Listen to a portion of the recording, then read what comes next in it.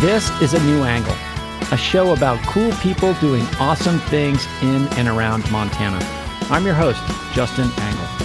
This show is supported by First Security Bank, Blackfoot Communications, and the University of Montana College of Business. Hey folks, welcome back, and thanks for tuning in. My guest today is Dr. Jay Erickson, a family medicine doctor in the Flathead Valley and Assistant Clinical Dean of the University of Washington's WWAMI program, a residency track for doctors to practice in Washington, Wyoming, Alaska, Montana, and Idaho. And it's very clear that studies have been done and shown that the more primary care physicians there are sort of per capita, the healthier those populations are. Dr. Erickson and his colleagues operate at the sharp end of many of the challenges and opportunities in rural healthcare. Dr. Erickson, thanks for coming on the show today. Thank you for having me. So tell us, where did you grow up and what did your parents do? I'm a native Minnesotan, so I grew up in a small rural community in central Minnesota, Litchfield, and my parents were both teachers. My father, high school, my mother, a grade school teacher. So describe your path into medicine. From middle school on, I was interested in healthcare and interested in the possibility of becoming a physician. So I became an ENT with our local ambulance service. It was back in the days when you had the old Cadillac ambulance. And so I served for the next 4 years on the ambulance service for our local community, as well as then becoming a orderly in our local hospital. Okay. So all that sort of interested me in sort of pursuing a career in health. So you were one of those folks that had a pretty direct notion of what you wanted to do from a very early start. I grew up in a small community. My mentors were family physicians. They were the kind of docs that, they delivered me, they took out my appendix. And then it was interesting when I got to work with those physicians when I was in high school in the hospital, I would see them come in the morning at 6 a.m. and round on their patients and then go off and do their hobbies or whatever, and they were back at the hospital at 10 p.m. rounding on their patients again. And they just they had such a presence in that hospital, and they were so important and vital to the healthcare of the community. So it was something that attracted me. Absolutely. So before we get into the WWAMI program and your work there, give us the state of play with healthcare in rural Montana. What issues are super salient at the moment? COVID probably revealed a lot of challenges and opportunities and areas for change. How would you describe what's happening in rural healthcare at the moment? Well, rural healthcare has been on, I would say, almost a precipice for, the last 20 or 30 years. When the ability to create the Critical Access Hospital Act came into being, that really helped sort of secure small rural hospitals and their funding. And so in Montana, we've been able to maintain a pretty robust system of small rural hospitals. But COVID certainly exposed cracks in that. And I think there's a number of our hospitals that are in the state that are really in a sort of a critical state of survival. And so that's concerning because as these small hospitals close, you start to have longer and longer distances to access healthcare. And if you think about rural areas, I think about OB, how important it is to be able to have your child nearby and not have to drive 60 or 80 or 100 miles in labor. And I think about trauma. In a rural area, if you don't have access to a hospital and providers, trauma care gets to be a real concern. So, and then of course you have just the day-to-day health care and chronic care that needs to be delivered. So I am concerned because I know what the financial bottom lines are of a number of these institutions, and we're sort of in a really tough place right now. And then I think coming out of COVID, there's just a lot of stresses on the healthcare system, and I think we're really starting to see that in terms of, lack of providers, early retirement, just general burnout, but then all the other people that go into creating health, the nurses, the CNAs and MAs, as well as radiology and lab, all these things are just, it's hard to recruit to in rural areas, and there's a real shortage. And so hospitals are, I would say, in rural healthcare is really in a crisis period right now, and we'll see where things go. Yeah, is it fair to say that stress on the system in rural communities is a function of simple market dynamics? Like if left to a free market, that those places might disappear? Is more subsidization necessary? Like what are kind of some of the driving forces putting rural healthcare on that precipice as you describe it? I think, we do have a health system that is market driven. I mean, that is, when you look at, I have great colleagues in Canada, and I've been up there a number of times with medical education. And when you have a market-driven health system, then, you need to have a positive bottom line, right? Whether it's the clinic or the hospital. And those market forces, because in a small rural community, the majority, especially of their income and revenue, comes from either Medicare or Medicaid, which are, federal and state programs, and much less coming from private insurance. And expenses have risen significantly since COVID, and the reimbursement has not followed along. And so, at some level, if the market forces aren't there, these small hospitals, don't have a savior. They don't have deep pockets, and I think you're going to see, continued stress and closures. And the WWAMI program through the University of Washington sort of sits as an intermediary mechanism in this market, right? What problem is the WWAMI program trying to solve, and how is it structured in a way to do that? Yeah, so WWAMI stands for Washington, Wyoming, Alaska, Montana, and Idaho, and it's a 5-state decentralized medical education program. It started in the early 70s for us, and we've educated over 1,000 students in that program. And the program is always meant to deliver access to publicly funded medical education for the residents of Montana. And it is our medical school, and more recently, over the last 15 years or so, we've been really focused on looking at what are our workforce needs, the most acute workforce needs in the state, and then trying to help develop and design a medical education program that can help meet those needs. And so we have been focused on rural and underserved practices. And so for us, rural is pretty simple in this state. It's any community that's outside the 7 large communities in the state sort of qualifies as rural, although, if you look right now, Bozeman, Kalispell, Helena, Butte all qualify federally as rural. So, but we think of those as big cities, right? So, So would it be fair to say that the sort of medical student who selects into the program has a predisposition to serve a rural population, and at the same time, the program puts those students in residencies in those communities where they can develop a bond with a community, but also sort of understand the rural dynamics in a way that an urban residency might not? Yeah, that's exactly right. We, as we start the admissions process and looking at our students that are applying, we're very clear that we are looking for students who have a significant service background, as well as evidence that they're focused on, serving communities and have that sort of work ethic. I remember talking with a student who had been accepted at some schools back east, and he told me the reason I chose WWAMI and UW was all the applicants I met and everybody that was focused on serving the underserved and service. And so that made me really feel good that we do have that vibe and our students have that vibe. And so we've created a specific program in Montana, and now it's spread to the other states, where we admit students who are focused on rural and underserved practice, and then they're matched with a community even before they start medical school, and spend significant time before medical school in that community learning about healthcare in the community and how everybody comes together to serve healthcare. And that program now started in 2008, and we're starting to have some really good results of students returning and now becoming our faculty to teach.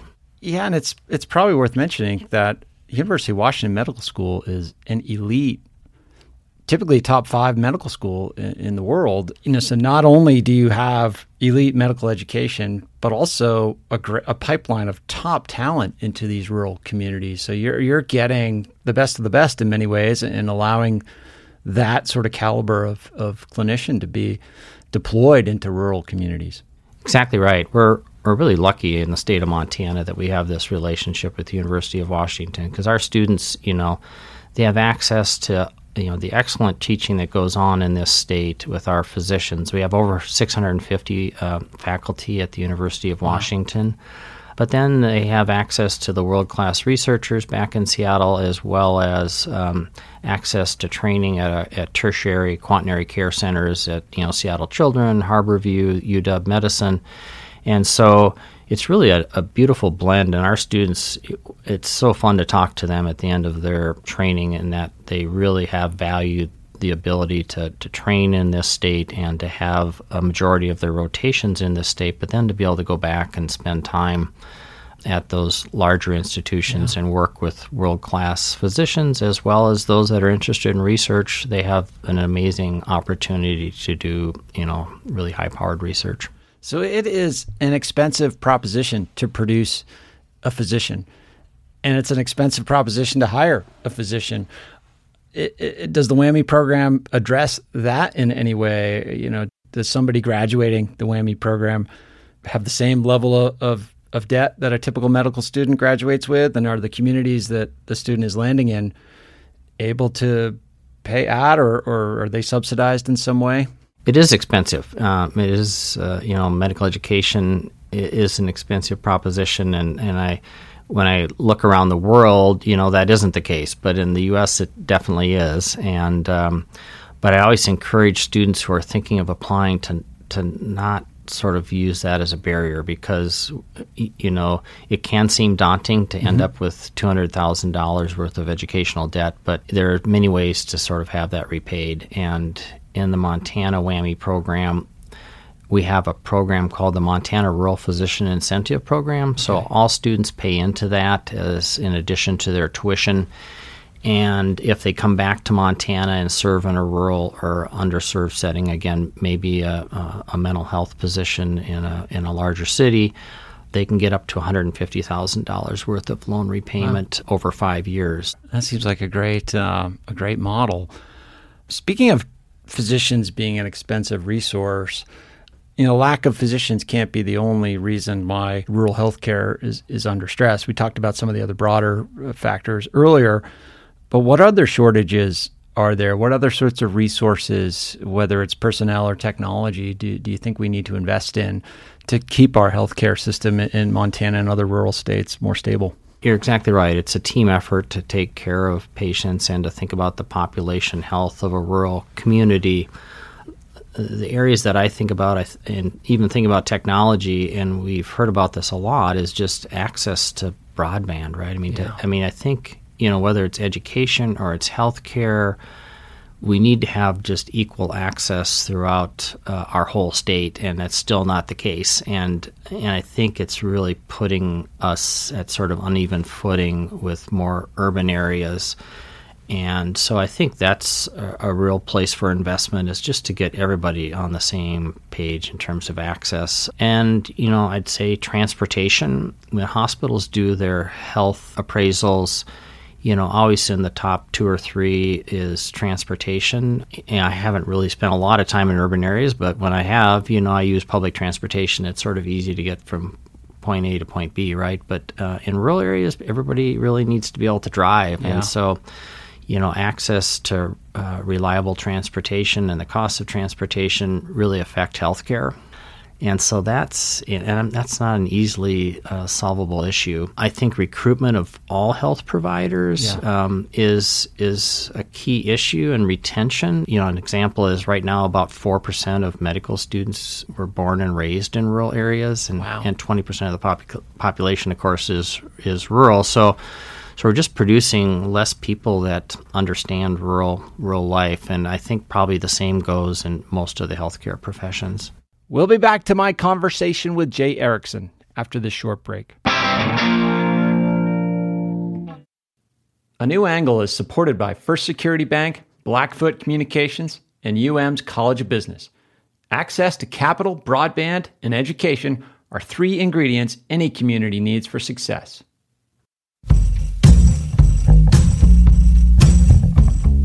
Hey folks, on August 11th, A New Angle and The Right Question are teaming up for our first live event at the Wilma Theater. Justin and I will be helping the legendary David James Duncan launch his new novel, Son House, a book 16 years in the making. Lauren and I will chat with David. David will read, and renowned singer-songwriter Jeffrey Foucault will illustrate Son House in music.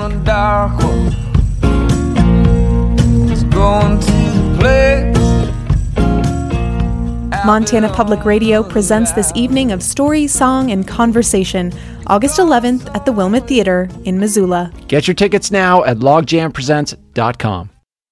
Hey, this is Ryan Tutel and Coulter Nuanez from ESPN Missoula, and you're listening to A New Angle. Welcome back to A New Angle. I'm speaking with Dr. Jay Erickson about the state of healthcare in rural Montana. Talk about that side of it. I mean, high school students in Montana interested in the sciences. How are we recruiting those sorts of students to enter into health sciences? How are we providing them on-ramps to medical education? Because there's not a medical school in the state of Montana. I know enough to know that it's probably not an economic prospect to create one. How are we recruiting students into the profession in a state like Montana? We have a real tight relationship with our AHEC, our Area Health Education Center in the state, and they're also our Office of Rural Health. And they have a number of pipeline and ecosystem programs that reach across the state that start even in the primary school grades, but then certainly go up into the middle and senior high school. So a couple things I would say that I've seen. One is it's not necessarily common to go to college, right? So, I mean, that's if you don't have that mentorship to even go on to higher ed, you're not going to have that opportunity. And then number two is, if they don't have health providers or mentoring health providers, even painting that picture of becoming a physician is not a part of what may be happening in a place like Missoula or Bozeman, where there's lots of access to healthcare and mentoring and such. So, and then I'd say the other thing we've been involved with for a number of years that's pretty active in our state is HOSA, the Health Occupations, and that's a high school group that looks at health occupations, and they have local chapters in some rural communities, but also in urban, and then they have a statewide meeting. But, more and more there's more exposure, but certainly in our rural and our tribal and native areas, mentoring is really a needed effort. And so, creating that awareness and opening up people's mind to the reality of medicine as a career path, whether it's as a physician or a nurse or a PA or a technician of some kind, trying to illuminate those possibilities to students has to be a big lift as well. Yeah, we had a student from a very small town in eastern Montana, and he graduated from high school, and he was encouraged to go off and get his JD degree. So he got trained as a diesel mechanic for John Deere. That's his JD. And so he was a diesel mechanic. And then, somebody said, you're really smart. You should think about doing something more. And he did have the mentoring and encouragement to go back and get his undergraduate degree. And now he's just finishing his training as a physician. But again, it's just, you could sort of see that, initially when he came out of high school, it's, you should go off and become a diesel mechanic, but his passion ended up being healthcare and medicine. Yeah, so stories like that are illuminating. In one sense, thinking about rural medicine, I might be relying on a stereotype here, but is it fair to say that a rural physician has a line of sight into a more complete picture of a patient's life? They're operating within a smaller community. They probably have social ties to their patients that wouldn't exist in the same way in an urban environment. I'm just thinking the number of hats a rural physician has to wear is a little bit more complex. Exactly. We teach students in our clinic, and so I'm always talking to our students. I say, family medicine in Seattle is different than family medicine in Missoula than it is in Columbia Falls, and then it's even more different in Libby or Lewistown. Mm-hmm. And the further you get away from referral centers, the broader your scope of practice has to be for family medicine. I just want to break that down. So when you say referral center, meaning if you're a general practitioner and you have access to specialists that you can refer patients to, in a lot of our areas here in Montana, physicians don't have that network of referring providers. Exactly. So again, I'll give the example.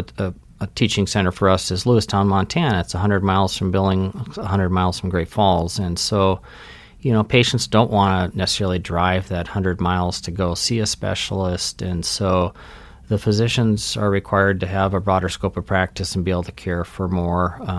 They may have a really sick patient. The weather's bad. They can't fly, so they're having to care for a sick baby or a sick patient. And so that scope of practice is broader. But also, then again, when you're living in a small rural community, you're exactly right. You're required to have lots of different hats that can even extend beyond the traditional healthcare. So you can serve on the school board, you can serve on the local baseball board.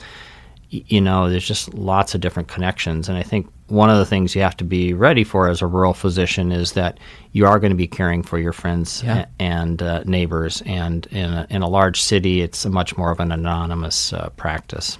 When I asked you about what sort of technological investments we need to make, I was thinking about things like different diagnostic tools and wearables and smart devices and the potential integration of artificial intelligence. You cited broadband as the number one technological need that we need to meet.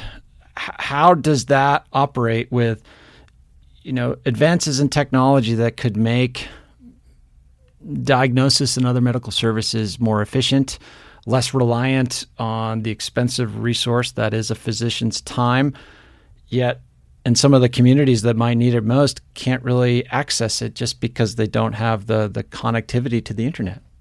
Exactly. It's, I know we talk about sort of personalized medicine and sort of high tech and AI and such, but at some level, if you don't, at this point in time, if you don't have connection to the internet, this really came about during COVID. We moved to online visits, and it became very clear that, if you're under 35 or 40, it was easy to do a Zoom connection with your patient. My older patients, it's like they don't have smartphones, they don't use the internet, they do have a telephone, and so they have children that come over with their iPads and such. So you can talk about the use of all this technology, but on the other hand, there's just the practicality of where we're at in society. And I would also say that there's a technological divide, right, between rural and urban areas. I still think that people want a connection with a person and a face. And it's very clear that studies have been done and shown that the more primary care physicians there are sort of per capita, the healthier those populations are. So I think there's going to be changes over time. I think the changes will occur sort of more slowly in a place that's more rural and remote, but you don't want to get left behind. And that's where, I think like the connectivity is so important. Sure. It's bizarre how this, we mentioned briefly that medicine is largely a market-driven system in the United States. It's led to some bizarre and, in my view, suboptimal allocation of resources in a population. If you were to be able to wave your magic wand, how would you kind of redistribute both funding and talent across the system in a state like Montana? Yeah, I would like to be king for a day. I've thought a lot about this, and I do, again, having been lucky enough to travel to Australia a number of times to look at medical education there, and Canada, and even to the Far East. Having this market-driven, essentially we have a profit-driven, healthcare system, whether it's, physicians, hospitals, pharmaceuticals, device manufacturers, insurance companies. Everybody's out to make a profit, and we're really the only health system that has that sort of profit motive. The rest of health systems are sort of set up around trying to improve the health of the populations they serve. And, so I think we're not going to have overnight changes. I think slow changes. I think the fact that we didn't have a public option in the Affordable Care Act was really unfortunate, because there are health systems like the Netherlands and Switzerland where they still have private insurers but have a public option. And I think a really strong public option that offered really affordable health care would be a step forward. And then I think, at some level, we spend generally 2 to 3 times more than most of the other developed countries in the world on health care and have poorer health outcomes. So it's really we've been sort of sold a bill of goods that says that we have the best health care in the world, and it's maybe we do if you can afford it, but we've just left large swaths of population behind, and we still haven't figured that out. I think we're going to kick a bunch of people off of Medicaid here in our state, and so at some level we need the ability to have everybody have access to health care. So there's just lots of areas we need work on, but it needs to be, we need to have, both parties working to sort of solve that dilemma. And I think continuing along a pathway where it's sort of profit-driven and market forces just continues to spiral the costs upward. In Montana, we're talking about serving rural populations, deploying physicians in training and trained physicians into these communities.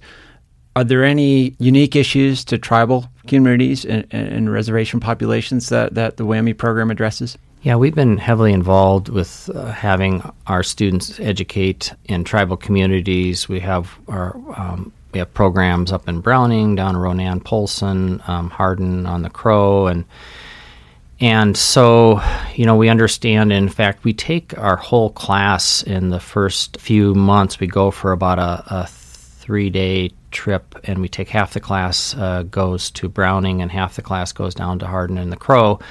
And during that time, we sort of discuss the health disparities present, some of the cultural and historical issues, the historical trauma, and then sort of what are the solutions, what's being worked on. And so we really want our students to understand, what's going on here in the state, and especially at a local level.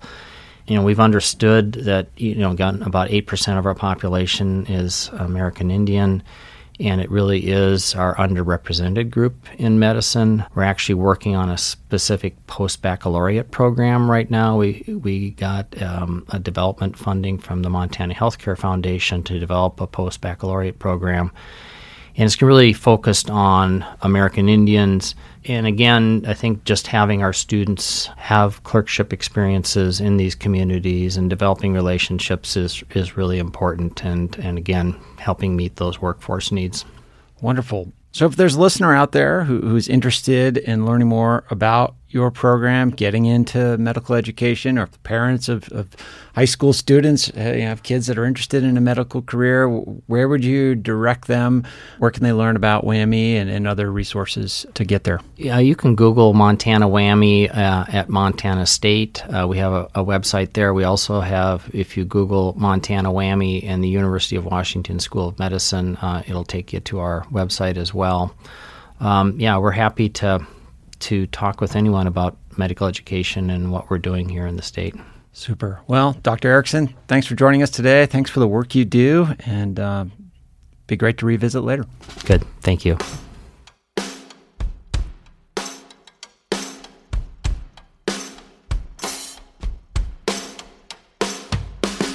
Thanks for listening to A New Angle. We really appreciate it.